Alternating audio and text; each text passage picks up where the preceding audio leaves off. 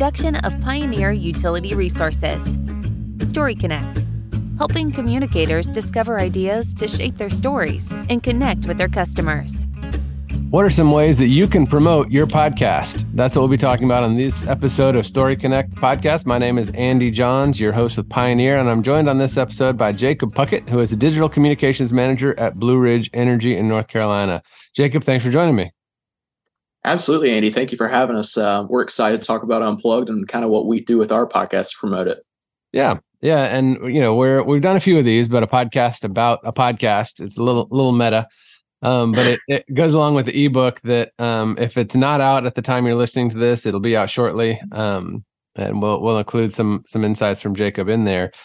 But I thought it would be a good conversation to have because to tell the story here. There I was driving from where I live in Tennessee up to Cleveland, Ohio to go 4th of July up there and see a Braves game and check out the Great Lakes and all that. And I guess because I had been searching and following so many utility podcasts, somewhere along the way, when I was listening to a Braves game, and I always enjoy it when I get a chance to work the Braves into these podcasts. But as I'm listening to the MLB At Bat app on my phone, between innings, I start getting ads for the Unplugged podcast by Blue Ridge Energy. And of course, because my phone and algorithms knew that I was a, broadband and utility communication nerd, they found me. And so, of course, I subscribed. But I thought it was a cool way to promote it and, stumbling across it like that out without even looking for it was kind of a cool way. But I guess before we get too detailed into the promotion of it, tell us a little bit about Unplugged, kind of what the goals are, what the format is, if folks have not had a chance to listen for themselves. Well, first, Andy, I guess it's always nice as a communicator to know that when you put some sort of advertisement out there, the target audience is definitely met. So that made me feel good when you emailed us. But we got started with Unplugged right before COVID, actually. It was actually a miracle we got it started right before COVID because it, played a key role in communications during that crisis, as I'm sure a lot of the podcasts for utilities did during that time. But we started back in November of 2019. We weren't really sure really how it was going to go. I wasn't sure how many people would actually be interested in listening to a podcast about their electric cooperative, but we kind of saw a niche that needed to be filled with our communications, really. And really that niche was, you have social media, you have print advertisement, radio advertisement, whatever form of media you think of. But there is a set amount of time, a hard set of rules that you got to follow for how much you can communicate in one post or one soundbite. And we just got kind of tired of that. We thought we had a better cooperative story to tell, and it didn't need a time limit on it. So we said, let's start our own podcast, and we named it Unplugged, and we went from there. Awesome. And if I'm looking over some of the topics, you guys have hit solar, you've hit, ways to, save some money with becoming more efficient. You guys have talked about cyber terrorism, some of that. You also got a 3-part series about Hugo's Heroes, which I thought is pretty cool. So tell us a little bit about some of the content, the audience that you're going after and what you've decided to put in the content. Because it looks like you guys have about 30 episodes or so. Yeah, it's been a mix of a lot of different content. Our focus at the end of the day when we're trying to figure out what an episode's going to be about is, in some ways, yes, I want it to be Blue Ridge focused. I want it to be relevant to our members, but broadly, I want it to be relevant to anybody who's interested in electric cooperatives or the utility industry in general. So we try to kind of find a balance there with our podcast topics that would be not only appealing to our members, but broadly appealing to anybody who's interested in the industry. And that's kind of how we focused it the last couple of years, not trying to get too granular into what we specifically do in our area, but also trying to keep it expanded out enough that someone could be interested and might pick it up, when they're on listening to it on the road and hear our podcast advertisements. But we've done a couple of different things. Like you said, Hugo's Heroes was one of my favorite recordings we've done. We had a couple of our linemen who were around in the late 80s for Hurricane Hugo. And for people who are listening to this that are not familiar, that is a benchmark storm for Northwest North Carolina. We're located in the mountains of North Carolina, so hurricanes are not a typical phenomenon here. But we had a hurricane hit South Carolina coastline, and I think it was 1989 or 88. Someone's going to correct me on that. Right. I wasn't alive then, so I don't know. But it ended up tearing a path through our area, and we had no members online during that storm. So it was a tremendous task for our crews to get the power restored. And we told a 3-part series story on that. And we've talked about cybersecurity, ways to save money, anything that we feel like could benefit or interest somebody. We've tried to hit on it. That's cool. And I did fact check us here. So you're right. It was 1989. Okay, I vaguely remembered it. I was living in Florida at the time, and so hurricanes were a big deal. So I vaguely remember Hurricane Hugo. But I think that's a really cool approach to kind of to do some of that storytelling and go back in time. And I mean, you've got the people that lived through it, that were there, and whether it's a storm, whether it's hurricane, some other event, I love the idea of folks doing that, finding something in the history that really. It's an interesting story, but it also helps tell the values and the commitment of the staff that I know you guys still have today. So what has it looks like most of your episodes are kind of that 15 to 20 minute range. Has that been kind of an intentional choice that you feel like that's the time that folks have to listen to it? We feel like 15 to 20 minutes was just long enough to keep people interested without, losing too many listeners. And to some degree, we've tested around going to closer to 10 minutes. I think that's kind of been the sweet spot for us when we're recording our podcasts. I think we have interesting topics, but I think one thing that bugs me, I'm an avid podcast listener. I mean, and I'm sure you are too, just even outside our industry, but I like to get to the point, cut the fluff. And I like a podcast that's loose, but also like a podcast that kind of gets to the content I'm wanting to hear pretty quickly and wraps it up. Love to hear it when I'm walking my dog, doing some chores around the house or something like that. So we were trying to think about what kind of tasks people might be doing when they're listening to a podcast and how could we fill that normal time gap for those. Yep. A lot of folks driving, but a lot of folks, like you said, going on a walk, doing the dishes, doing laundry. It's funny. I have an electric lawnmower, and if I'm paying attention and doing well, I can mow the whole yard on one charge. But if I've got a good podcast going where I'm really listening to it, I walk slower when I mow, and then I have to change out the battery halfway through. So, I'm right there with you.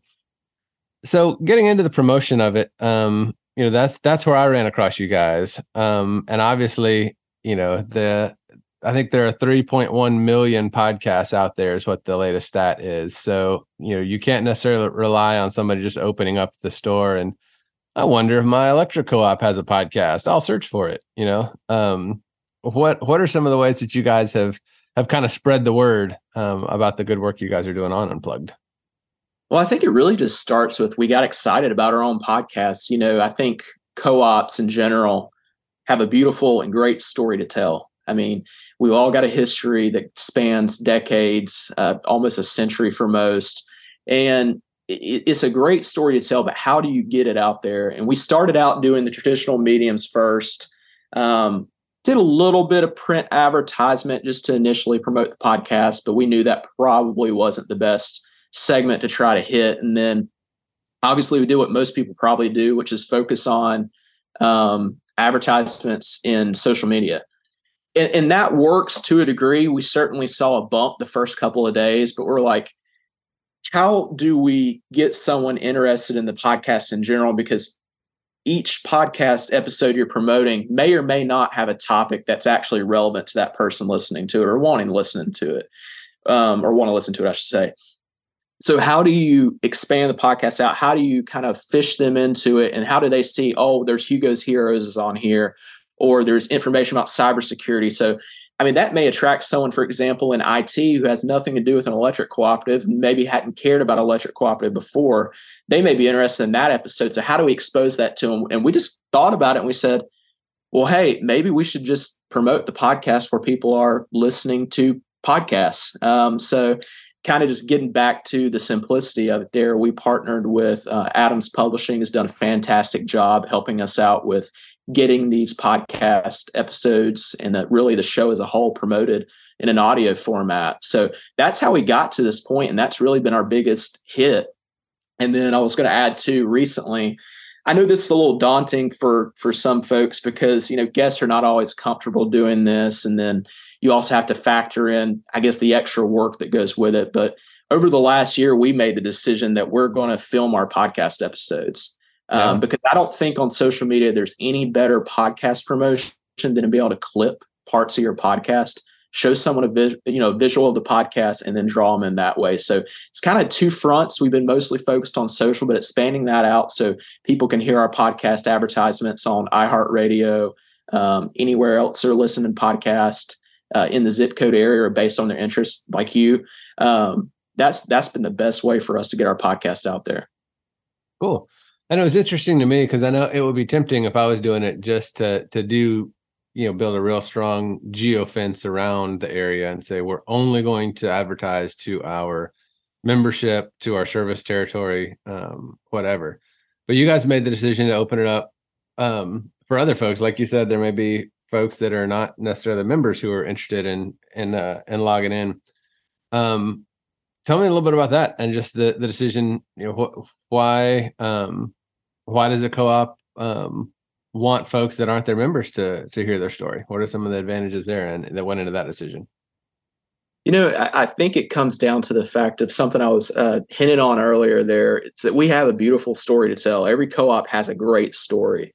And I just don't think good storytelling should be limited to a certain audience. I think you should get that out there and tell that story, because just because you're not a Blue Ridge member doesn't mean you can't listen to our podcasts, appreciate the content, and then fall in love with the cooperative business model, fall in love with what utilities do, gain appreciation for linemen and the folks who are keeping the power on every day. If there's an opportunity for us to spread that good word, we're going to take it. And I think that's just a good way for everyone to look at it, because cooperatives have, built these rural communities into what they are today, and telling that story is an important piece of our history. It sounds like when you guys working with the agency, you mentioned, I don't know how much you get into the tactics on deciding those digital ads, but you said iHeartRadio, I heard it on the MLB at Bat app. Do you know some of the other places? Is it kind of like you buy a package for online streaming audio and it goes to all the different platforms, or how deep do you get into the tactics there in terms of deciding, whether it's search terms or behaviors or who are the folks you're looking for? How'd you find me? And, who are the folks that you're looking for? Yeah, there's a couple of things that go into it. As far as the platforms go, iHeartRadio, Pandora, most of the podcasting apps, although if you're listening, if you catch one of our advertisements on a podcast, more than likely you're within our zip codes. So You certainly caught the interest-based algorithm side of things, which is how we also push that out. I mean, we look at it from two vantage points here. Is we want to push this out, obviously, to our members. Sure. So that's zip code-based targeting, but then we also push out based on interest. So that's how we've essentially pushed this out on the podcast advertising or the audio streaming advertising. And like I said, I've heard folks say they've heard it on a podcast, but they've also heard it on like iHeartRadio, Pandora. Basically, any of the areas where you can stream audio, that's where we're trying to be, just to catch everybody, because I know everybody has a different, I listen to Spotify personally. I don't listen to as much iHeartRadio, but a lot of people love iHeartRadio if you're listening to SiriusXM or something like that. Mm-hmm. Any of these online platforms, there's so many of them you can take advantage of and get your story out there on. And usually when you're doing these audio podcasts, it's pretty much blanketed across all of those platforms and networks. So it's not like you're having to buy into or purposely select just one, and then you have to go through a process for another. So that's something to keep in mind. If you're listening to this and you're thinking about audio advertisements, you think it might be a fit for you or your cooperative or utility, that's one way to look at it too. It's not you have to pick each platform out. You get all the platforms usually included in these packages. Yeah. And I think that goes into a basic, kind of tenet of marketing right now, especially with as splintered as the market is, meet people where they are, trying to, a member magazine's valuable, social media is valuable, podcast is valuable, but why would you spend a whole lot of time and effort trying to make somebody who likes to consume stuff in print, getting them to do the podcast? But I think meeting people where they are sounds like a big part of what you guys are doing, on the podcast side. And I think that only makes sense, especially as splintered, like you said, is everybody's got their own platform and everything there. Yeah, I think that's a big part of it as well. cooperatives are unique in the sense that we're not selling a physical product, that's going to come in the mail and show up to someone's door that has, we would want to promote this to 25 to 35-year-olds or 55 to 70-year-olds. I mean, if you have electricity with us, you could be any age. And having to meet those audiences requires you to take a step back every now and then and see what's the most balanced approach and how do we reach out to them. And that's kind of the approach we've taken.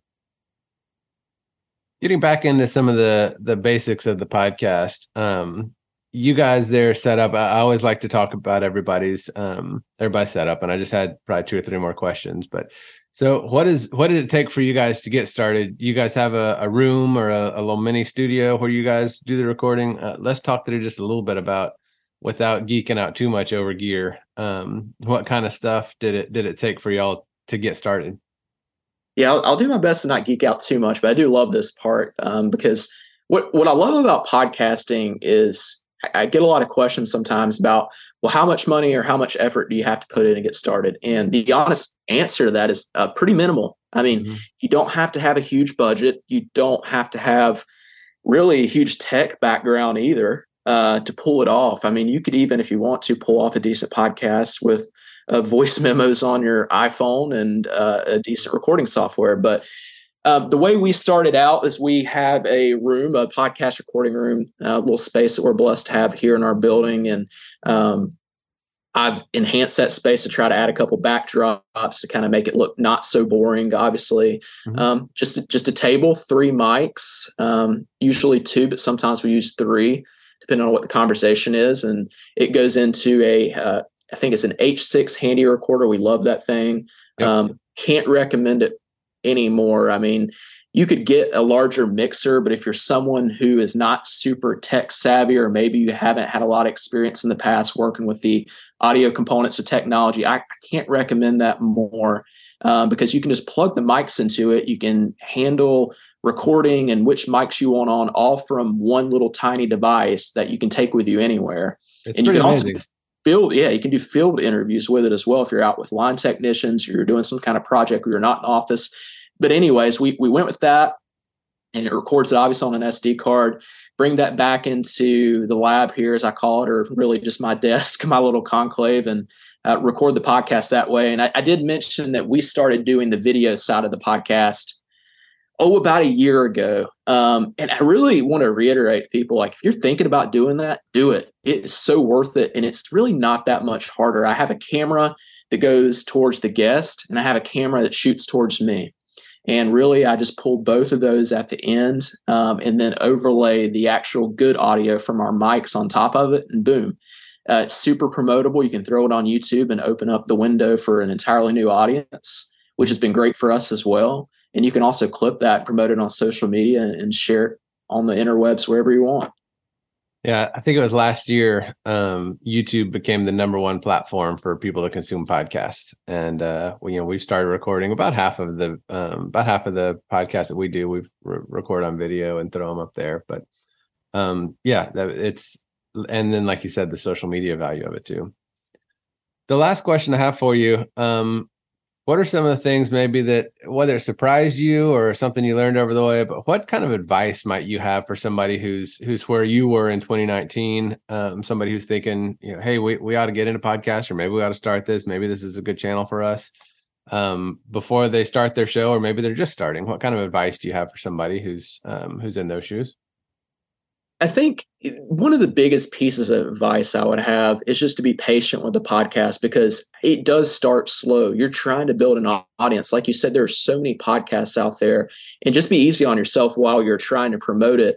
But keep in mind that from an electric cooperative perspective, at least, every listen is significant. So if you imagine you have a 15-minute podcast, long form audio like that, I mean, that is one member who just listened to almost like a mini annual meeting for 15 minutes. I mean, you can't beat that kind of one-on-one time with a member. And the more and more that grows, the more and more advocates you're building in your community, the more and more people who understand your job and the challenges that you face. So don't get so caught up in the numbers and feeling like you have to hit some kind of arbitrary threshold for the amount of people listening to it. Keep in mind that you're getting good long-form content out there to people who can vouch for you, be advocates for you in the community, and be there to support you as the co-op continues forward doing all the things that we do. That's a very good perspective. I appreciate that. And I appreciate you sharing the insights there. So thanks for bringing that up. And I think it's the kind of thing that we're seeing more and more folks in the utility space getting into podcasts. And it sounds like you guys are well ahead of the game. And I think that's good insight to share with everybody. So Jacob, thanks for being on. Absolutely, Andy. Thank you for having me. And if anybody wants to give us a listen, we're on YouTube and pretty much every podcasting platform. Just search Unplugged Blue Ridge Energy. There you go. He is Jacob Puckett, the Digital Communications Manager at Blue Ridge Energy. I'm Andy Johns, your host with Pioneer, and until we talk again, keep telling your story. Story Connect is produced by Pioneer Utility Resources, a communications cooperative that is built to share your story. Story Connect is engineered by Lucas Smith of Lucky Sound Studio.